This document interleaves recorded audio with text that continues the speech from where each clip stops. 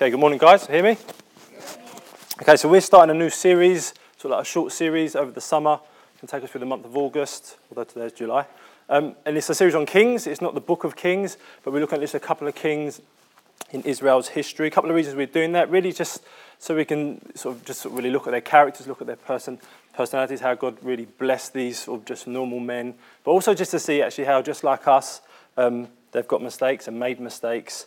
And also just because over the summer, obviously many people go away, so it's just a good opportunity. So if you do miss a week, you can just come in and dip in and out of the series. But I do encourage you to be here every Sunday if you can. We're doing this week. I'm doing David, and next week I'm going to be doing a second part on David. Then Steve's doing Solomon. This week we're going to look at really just the early life of David, him as a shepherd boy, and some of the years just after that. And then next week we will sort of look down in one of sort of David's key events.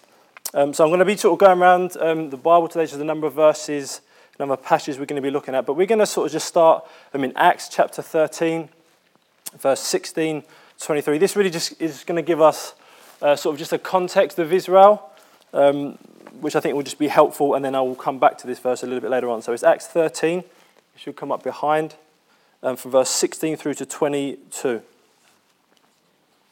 If I can find it.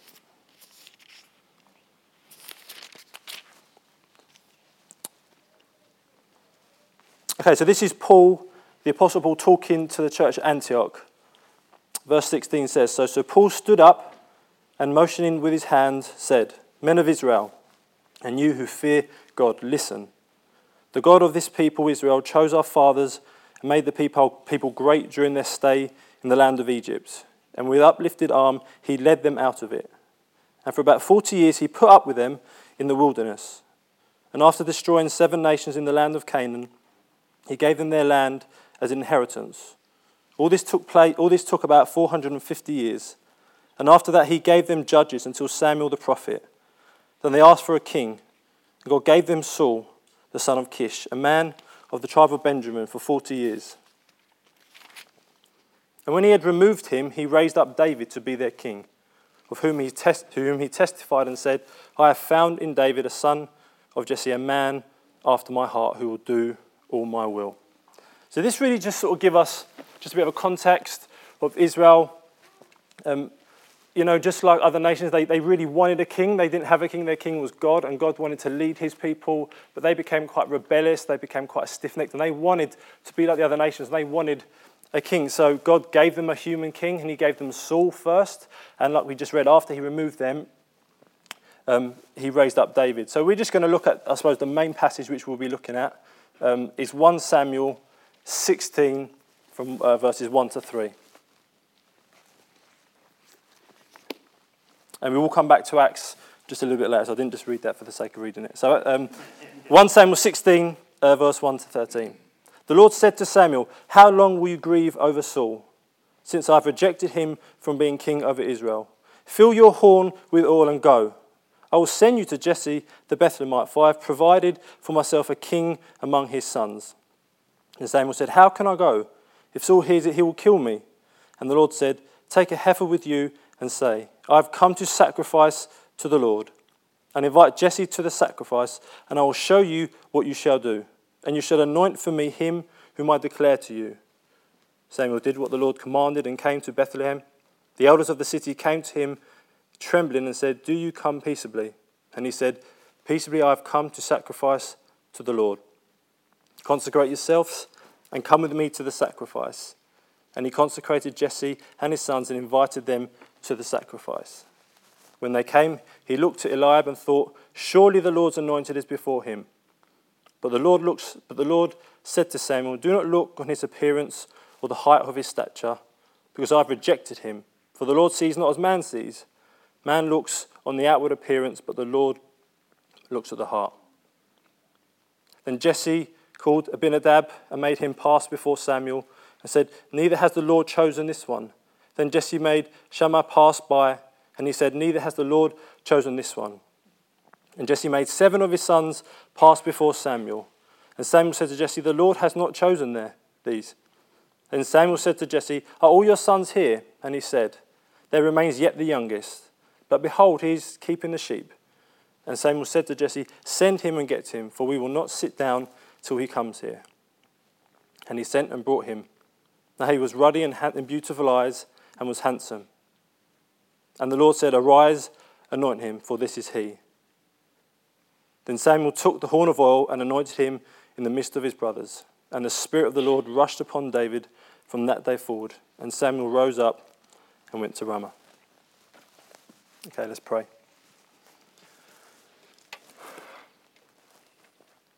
Father, we are so grateful that as we come and gather with you, that you come and meet with us. Lord, we thank you that you sent your Spirit into our hearts that we can cry, Abba, Father. And we can cry that out this morning. Father, and as we come to you this morning, we know that we don't come by our own merit, but we come in his name by his blood. And as we come in confidence because of that, oh God, we come to your throne of grace knowing that we do find mercy and grace for us. And Father, I pray this morning as we look at this great man of God, that you would really speak to us. Father, help me not to add or take away from your word, but to proclaim the truth that is revealed to us in Scripture. God, we pray that you'd be with us. We ask, Holy Spirit, just come, even now, just rest upon us as we look at your word. And we pray this in Jesus' name. Amen. Amen. Put your hand up if you like X Factor.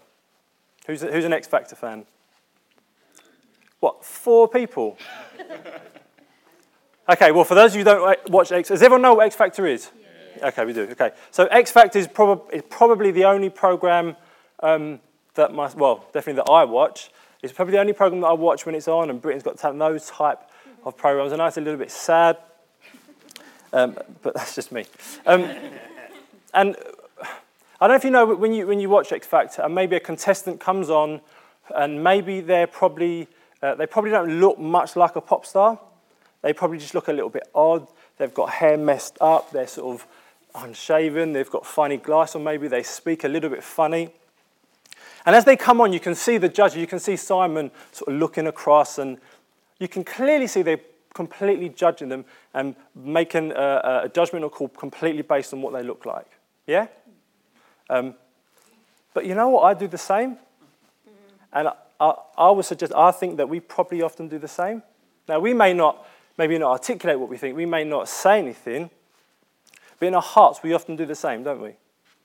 And then they step up to the mic, and then they sing this phenomenal song with this, voice like an angel. And you look at Simon, you look at the judges, and they sort of just think, oh, wow, I did not expect that. And they feel a little bit embarrassed. And I think when that happens to me, I'll probably feel a little bit convicted. I don't know about you. Mm-hmm. Or maybe, like I say, you're not an X Factor fan. Maybe you're at work, and a new person comes in, and you look at them. And again, they just look a bit quirky. They just look a bit different from you. They wouldn't hang out in the in-gang, the cool group. Maybe look a bit funny, dressing a little bit funny, speaking a bit funny. And you judge them based upon their appearance. Yeah? You might not be at work, you might be just out on the street. And then maybe you get to know them a few weeks later. And you think, actually, they're not too bad, actually. They're a bit different, but actually they're not too bad. And maybe you start to hang out with them, maybe you start to become friends with them. You actually think, they're actually quite a nice person. But again, you've judged them completely based upon what they look like. Or maybe you're like me, and a couple of Saturdays ago, you're in the chicken shop, and you're ordering some chicken and chips, and a guy walks in, about that height, dirty grey hair, nothing wrong with grey hair, but sort of dirty, sort of dusty grey hair, unshaven, smelt a little bit funny, staggering a little bit all over the place. And I completely just looked at him and I judged him. And then I'd take my chicken and chips, walk out to my car, get in my Renault Megane, and then I hear this blip, blip, blip, and I turn around. And there's that guy who I've just judged, who's in the chicken shop, getting into this brand spanking new BMW. And I'm thinking, and this is just as I've come from prepping as well, and I'm thinking, wow, that is so true. Not only do I judge people on Britain's Got Talent, but I also judge people in the chicken shop as well. And I'm sure on some level many of us can relate to that. But actually, if you look at the passage we've just read, this is what was going on with Samuel. This great man of God, this great prophet, this great anointed man of God who God has almost used as his mouthpiece to Israel. He's done exactly the same. He's fell into the trap of looking at someone and making a judgment call upon them and judging them based completely upon their appearance. In verse 6, he saw Eliab come before him and he said, surely this is the Lord's anointing. Well, why did he say that? He said that because he was quite a big guy. He would have been the firstborn. And he's completely judged him based upon what he looks like. But like many of us know, God has a completely different vantage point. The way he looks at things is completely different than the way we do.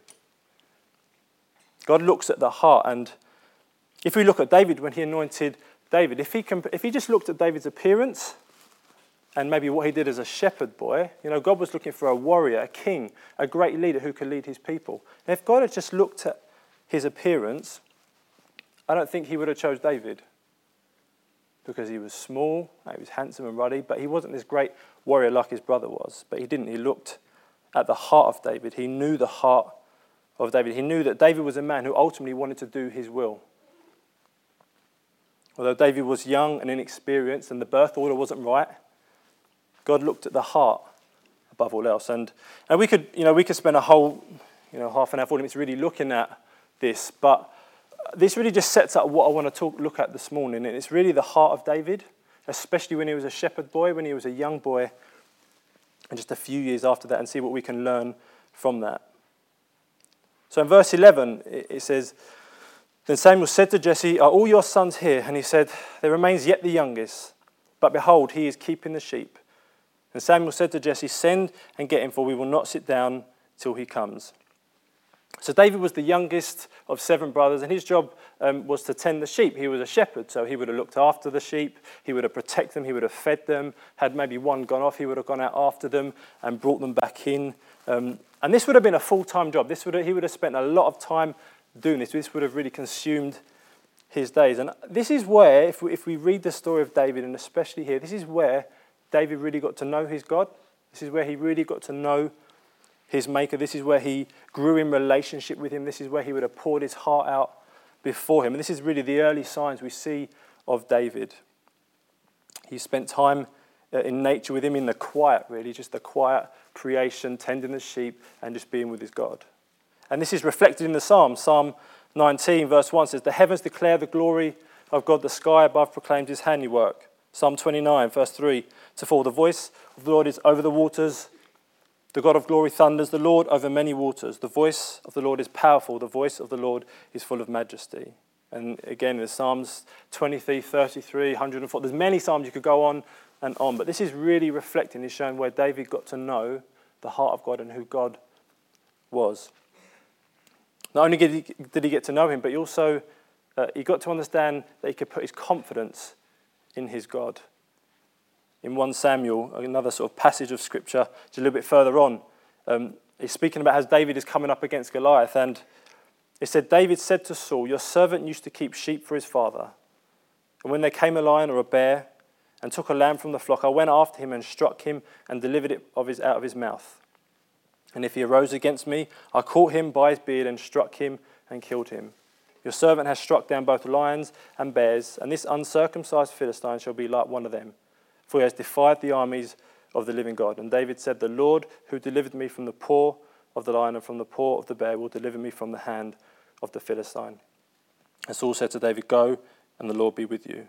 So not only did he get to know God and sort of lean into his confidence, he acted upon the confidence that he found in God. See, in that situation, everyone would have completely doubted David. I think if we'd have seen this little guy coming against this massive giant, we would have doubted him. But David didn't doubt at all. His confidence came from God, and he lent into that confidence. The difference between, saying that you're confident in God, but acted upon it. And that's what David did. He acted on his confidence in God's power. And that really he really learnt that when he was a shepherd boy, when he was with the sheep.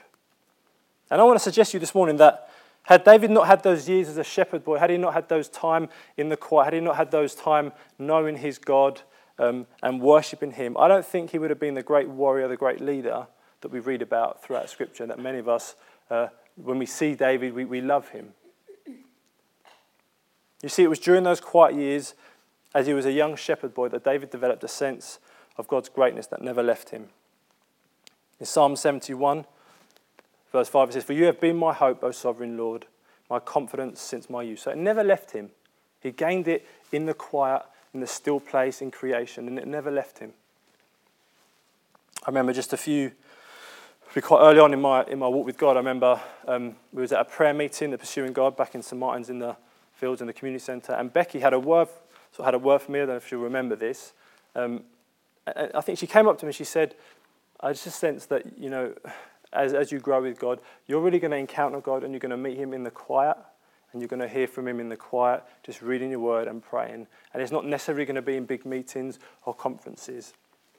And if I just look back over the last few years, I can really say that just the daily getting up and reading the Bible and praying and just meditating on Scripture and just the daily walking with him, I think that's probably where I've grown the most. I mean, it's not that I don't meet with him at church or at conferences. I think for me, one of the best places is with the saints and worshipping and being with the people of God. I think I love that. But I think for me, I love being just by myself, with him, reading his word and growing and getting to know his heart. And I think as a church, we really need to cultivate a lifestyle of walking with him daily, of yes, getting up and reading and praying or wherever that may be for you. But not only that, just even throughout the day, of just being in prayer throughout the day, of just leaning on him and not trying to do things in your own strength. I think that's something I often tend to do. It's funny, Owen brought that word about weakness, because I think that's something that God's been speaking to me about this week as well. And I think we need to do that. We need to cultivate a lifestyle of walking with him, of leaning on him, of trusting his promises, of even just worshiping him through the day and thanking him and acknowledging who he is even throughout the day. And if we look at David grew in the quiet places. When no one was looking, his confidence was in God, and he acted in that confidence. And he only acted because he knew who his God was. Yeah, if he didn't know who his God was, how could he act in confidence? But he did. He leant into that, and he could step out in faith. And I believe this all happened and was cultivated in the early years during the quiet. So just a question for us this morning is, would you say your confidence is in God? Would you say that you could step out in faith in certain things where you can't necessarily see the future, but you can step out in faith like David? Did you see? Because you're only going to step out in faith and put your confidence in someone if you know them. Yeah, imagine if I took Caitlin and sort of went out to Brixton to the streets and just went up to someone and said, "Do you mind just looking after them for maybe just for 20 minutes or just a couple of hours?" It'd be foolish if I'd done that, wouldn't it? And even if I sat down with them and went for a few safeguarding questions with them and just asked a few questions about them, and then after about 20 minutes, I said, "Okay, can you just look after Caitlin for 20 minutes or even an hour?" That would be foolish to do that. I mean, I appreciate that's a silly example, but what I'm trying to say is we're only going to trust God, we're only going to put our confidence in him if we're current with him and if we know him. Even if I probably wouldn't ring up a friend who I haven't seen for 5 or 6 years and just dump Caitlin around there and say, "Can you look after her for the night?" Because our relationship isn't current and I don't know them as well as I did before. And it's the same with God. We need to put our confidence in him, and we need to know him to put our confidence in him. So if we're walking with him, if we're in fellowship with him, if we're spending time with him, we're more likely to do that. So David got to know God as a shepherd boy by himself. He learned to trust him and to put his confidence in him. And we get to know and grow him whilst we're with him. Now, we can definitely learn in different circumstances and situations, but it's when we're with him, it's when we're meditating on his word, when we're just spending time with him, is where we get to know his heart. And when we're reading his word and he speaks to us through his word, it's when we get to know who he is and his heart. So let's look at David the shepherd boy when he got anointed king. In verse 12, he says, "And he sent and brought him in. Now he was ruddy and had beautiful eyes and was handsome. And the Lord said, 'Arise, anoint him, for this is he.'" Now if you ever read in the commentaries, they really vary to say how old David was at this point. He says he was obviously the youngest, but they really vary. Some say he was in his sort of teens, late teens. Some say sort of 20, 21, and some say sort of 25. But we actually don't know his actual age, but we know he was the youngest of 7 brothers. We know that actually it wasn't until he was 30 that he became king of Judah, and then 7 years later that he became king of Israel. So there's really quite a significant amount of time for him being anointed king, and then that coming to pass and him actually stepping into that role of king of Israel. So there's quite a significant amount of time, quite a number of years. Potentially, the bottom end of 20 years, or maybe 15 or so, but quite a number of years. So what happened during that time? We read that initially actually he went back to tending the sheep. So he's just been anointed king. Then he goes back to tending the sheep. A little bit further on in that verse, it says that the spirit departed from Saul and God sent an evil spirit to torment him. And Saul wanted someone to come and play the harp for him, someone just to soothe him, and that he would sort of ease and relax into that. And he sent for David, and David comes to him. But just before he comes to him, it says that David was with the sheep. It says that David was with the sheep. And I don't know about you, but I wonder what David would have been thinking at that time. If you think this is just this small guy, and he'd been anointed king, and then he gets sent by the king to come to him, but as soon as he got anointed king, he said he went back to the sheep. And I wonder what would be going through his mind. If you've just been anointed king, no, that's not going to happen to any of us. But if you've been anointed king, and then you almost go back to your day job, I wonder what David would be thinking, what his emotions would be. Would he be questioning God? Would he be talking to God about it? Now, we don't know because nothing is said there, but I know if it was me, I'd want details. I'd probably want a date. Probably want some sort of contract or something, something like that, just to get it in writing that this is going to happen, yeah? But I definitely will want no details. And just by nature, I'm sure you'll all be the same. And just a question to you guys. I wonder if when you've ever met with God, maybe you've been at home, or maybe you've been at church, or maybe you've been in a big conference, and you've met with God so powerfully, you've felt the presence of his Spirit upon you, you've clearly heard his voice speaking to you, you've clearly heard him speak something over your life, or maybe someone's come up and given you a prophetic word in your life, and you clearly know it's him. You're not just imagining yourself. You really know that God has spoken to you. And then maybe after the conference or after church, it's Monday morning, you go back to work, and you're buzzing, you're pumped up because God's met with you and you're going to take Jesus to the world. But then maybe a day or two go past, and then maybe a few weeks go past, and maybe a month or so go past, and maybe just that you start to question, did I meet with God? I swear he said I was going to do this. Because obviously you think it's tomorrow, but he's clearly spoke to me, and maybe you start to question him. But then you think, okay, it's fine. But then maybe a few more months go on, but maybe then a few years start to roll by. And this promise still hasn't happened. And you're thinking, but he spoke to me. I know he spoke to me, so I know his voice. And I know he spoke to me through that scripture or through that person. It was clear. And maybe even this morning, maybe you're still waiting on a promise from God. Maybe it's been years. Because that's what happened to David. David was anointed king, and it was years before he became king. And during that time, just to look a bit more actually what happened apart from, when Saul called him. He called him to his service, to be his armor bearer. And David really found favor in the eyes of Saul. But quite quickly, Saul became jealous of him. If you sort of read in that story, we read about how the ladies of Israel were singing, Saul's killed his thousands, but David's killed his 10,000s. And I think that would probably get my back up as well. And because it definitely got Saul's back up. So much so, they wanted to cut his head off. Yeah, he wanted to kill him. And if you read the rest of 1 Samuel, it really just depicts the story of sort of David on the run from Saul. And it makes for quite an interesting read.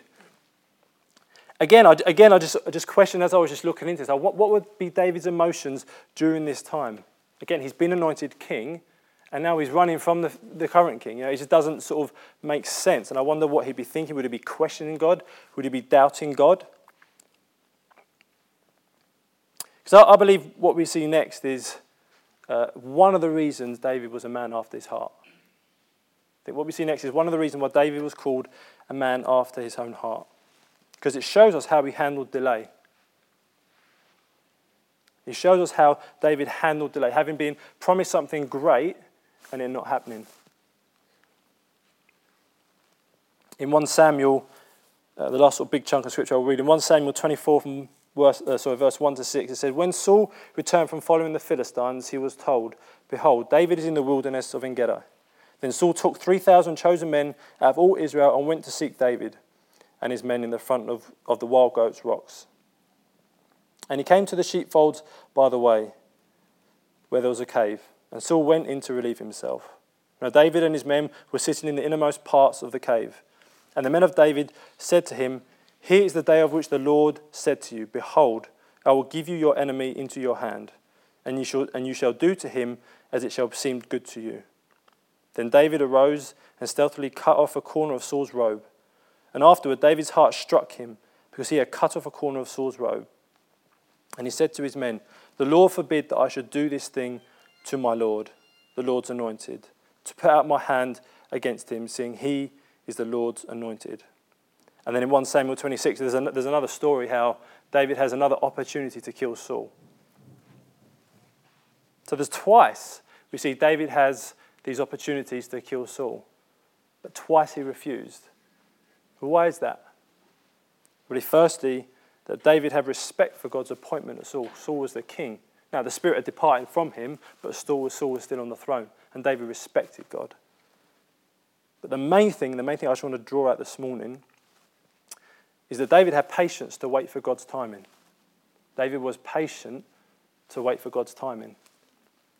See, it would have been so easy for Saul to kill Saul. It would have been really easy. You know, he could have just cut him. He could have just put the dagger in him. No one would have known. But David, he wanted to trust God's sovereign plan and his purposes and his timing that God had. He didn't want to force or manipulate the situation. He wanted to be in the will of God. And like that passage that we read right at the very beginning in Acts 13, verse 22. This is the main part that I wanted to come out. It says in verse 22, "I have found in David a man after my heart who will do my will." Who will do my will. See, David wanted to be in the will of God because he knew it was the best place for him to be. He knew that being in the purposes of God, in the will of God, that was the best place for him to be. Even though he didn't understand it all, even though he didn't grasp it and he couldn't see what was happening next, he knew that to be in the will of God was the best place for him to be. So this morning, how are you handling delay? Maybe has God spoken to you? Has God promised you something? Have you got maybe words over your life that haven't come to pass yet? How do you handle that, or how are you handling it? It could be many situations. It could be in relationships. It could be in a job. It could be some sort of promotion that you really want to get. You really feel God's giving you favor there. It could be in ministry. But it's not happened yet. How do you respond to that? What is your response? So like we said, it could have been really easy for David to kill Saul. He could have really manipulated the situation and forced it, and he would have been king there and then. No one would have said anything, because he would have killed him as well, because he would have been the king. But you see, it can be really easy for us, for example, say it at work, to promote ourselves a little bit, or maybe to steer conversations just a certain way so that we all look quite good and the other person won't look so good. Or maybe just to orchestrate things a little bit, or maybe just to force a situation. I think personally for me, just a couple of months ago, something was coming up, and I just sort of felt myself after a few weeks just trying to force something that clearly wasn't opening up. But I was just trying to just force it just a little bit, but it wasn't happening. And maybe you know that, you're maybe steering the ship of your life, as it were, and you're completely in control. But you know that you're trying to manipulate your situation and you're not in the will of God. It's almost like you're trying to give God a helping hand to get there. There's this in the book called The Power of Humility by R.T. Kendall. Phil mentioned it a couple of months ago, and I just would strongly recommend you to read it, because we're all proud and we all need to read these type of things, and it will humble you. And he speaks about this story where Joseph is in prison. And he interprets a dream for the chief cupbearer, and he says to the cupbearer, "When you get out, remember me and mention me to Pharaoh. Remember me and mention me to Pharaoh." Now he gets out and he doesn't do any of that. He doesn't mention him to Pharaoh at all. But what R.T. Kendall is saying, he's almost saying that Joseph was trying to give God just a helping hand. He didn't believe that God was in control, and that he didn't believe that God would get him out of prison. And that Joseph was trying to just nudge God, just give him a helping hand. See, Joseph had promises over his life, big, big promises. But he spent the next 2 years in prison. He spent the next 2 years in prison. And why did he do that? I believe God hadn't finished with him yet. God still had to do a deeper work in his heart, deeper work in his character. God hadn't finished molding him or shaping him yet to be all he called him to be. See, God calls us to obedience. He calls us to faithfully walk with him, even if we can't see ahead. And that can be really difficult, really challenging at times, but that's what he calls us to, obedience, to put our trust in him, even if we don't see what's ahead. Because it can be easy to manipulate situations, and often the only person who's going to know is going to be you. And you can try and force something, and you'll be the only one who knows that. You'll be the only one who really knows that, or you and God. See, David trusted God to raise him up at the right time. He knew for David at that time the best place for him to be was to be in the will of God. The best place was to be in the will of God. And it's funny because often delay is where God is doing all his work in us. Often that's where he's preparing us, where he's molding us, where he's shaping us. And in that, and then when something happens, when it opens up, we can step into it and we're ready because he's done that work in us. And I'm sure many of us have either experienced that or are experiencing it in different circumstances. But when he does that work, when he's finished, we're ready to step into what he's called us to. This is a great quote by Martin Lloyd-Jones that I'll never forget, and I read it a few years ago, and it just stuck me all the time, and it really spoke to me. He says, the worst thing that can happen to a man is to succeed before he's ready. The worst thing that can happen to a man is to succeed before he's ready. And I can think of so many times where I've been in a situation and I'm thinking, yeah, I'm ready for it now. Now's the time. Dan's going to step up. But then I look back and I think, man, had that happened, I would have just mugged myself off and I would look like such an idiot. And I was not ready for that to happen. But we think that, don't we? We think we're ready, but we're not. Because we can't see ahead. David knew that it wasn't his time for him to become king. And why did he know that? He knew that because God hadn't put him there yet. God hadn't put him there yet. See, David handled delay by completely trusting and putting his confidence in God. And that's partly why David was a man after God's own heart, because he desired to do the will of God and to follow him obediently. But if we know the story of David, we know that he didn't quite do that, did he? We know that actually he made many mistakes, and he didn't always do God's will, but we know that he desired it, which is what we do. We desire to do God's will, but yet we can't quite do that, can we? And that's why David is always pointing us to someone else. It's not, yes, this is a story about David, of course it is, but he's pointing us to a greater David. He's pointing us to a greater king. David is always a figure. He's always going to be a foreshadow for the one to come. David was the shepherd boy, but he points us to the good shepherd. In John's Gospel, in verse 10, he says, chapter 10, I am the good shepherd. I know my own, and my own know me. Just as the Father knows me, and I know the Father, and lay down my life for the sheep. You see, when David was with his sheep, he protected them, didn't he? When he was with them, he protected them, he brought them in the pen. But the thing is, he wasn't always with the sheep. But the thing about this good shepherd, he's eternally with us, and he eternally protects us. And not only that, he laid his life down for us.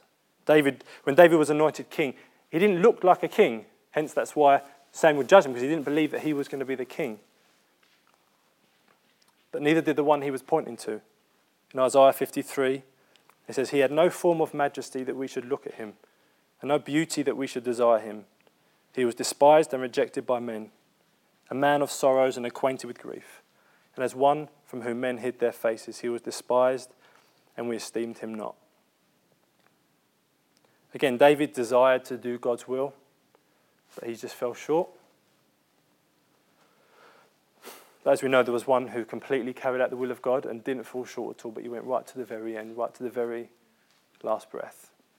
In John 17, he says, I glorified you on earth, having accomplished the work that you gave me to do. See, Christ is the greater David. He's the true king, the one that David points to all along. Christ is the one who leads us, who protects us, and he's the one who ultimately as we know, as we sung about this morning, died on the cross to take our filthy sin so that we can have life and have it abundantly. And not only that, if we look at Christ, we look at actually, he handled delay. He knew that he was sent from heaven by the Father to earth on a mission. It wasn't a short mission, it was 33 years. And during those years, he didn't put one foot wrong.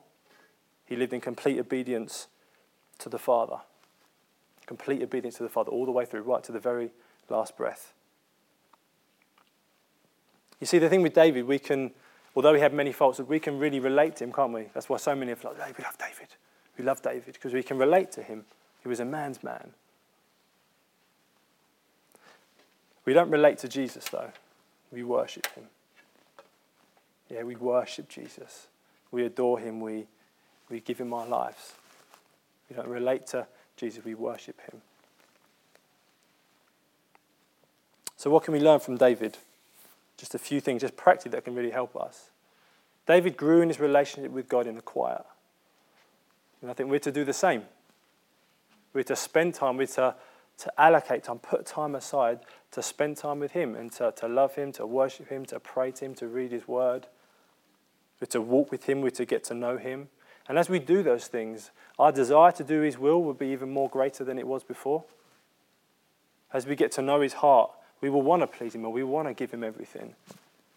And it's not out of a place of I must do this, I must do that. That's not what this is about. It's about because what he's done, we just want to worship him, we want to love him, and we want to give him everything. David believed the promises of God. So we're to cling to his promises.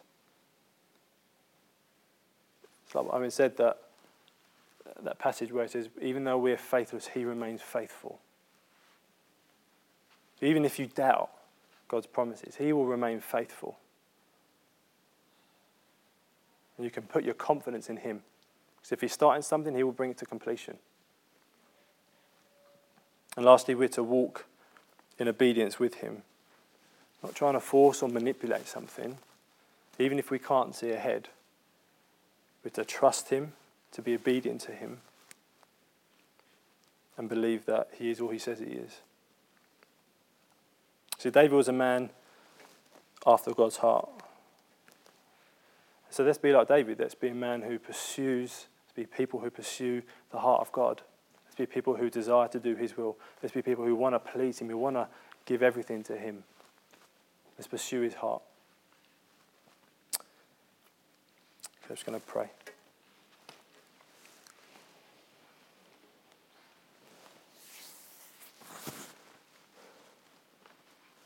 Father, we thank you so much for your kindness towards us. We thank you that you've got nothing but grace and mercy to lavish upon us this morning and tomorrow and the day after. Father, we thank you that you're for us. Father, we thank you as we look at David, we can see a man who wanted to please you, who wanted to do your will. But as we lift our gaze to Christ, we see a man who completely carried out the will of God. And he's the one we come to this morning. Oh God, you're the one we come to. You're the one who we worship. We come to a living God this morning. Father, I pray as we go from here, God, you would help us to walk faithfully with you, to walk in obedience with you, to pursue your heart. That we would be people who spend time with you and pour our hearts before you. That we would go into our closet and close the door and pray to our Father who is in heaven. And knowing as we do that he hears us. God, you hear the cries of our hearts. So Father, I pray as we go from here, oh God, I pray, be with us. Help us to remember, God, that you are for us, that your heart is for us, that you have plans and purposes. And even if those things have not happened to us, we can completely trust you. We can completely rely on you, God. You are a rock, you're a firm foundation, you're a refuge, the one who we run to in times of trouble. Father, this morning we just say we love you and we worship you. And I pray, Father, help us to keep our gaze upon you.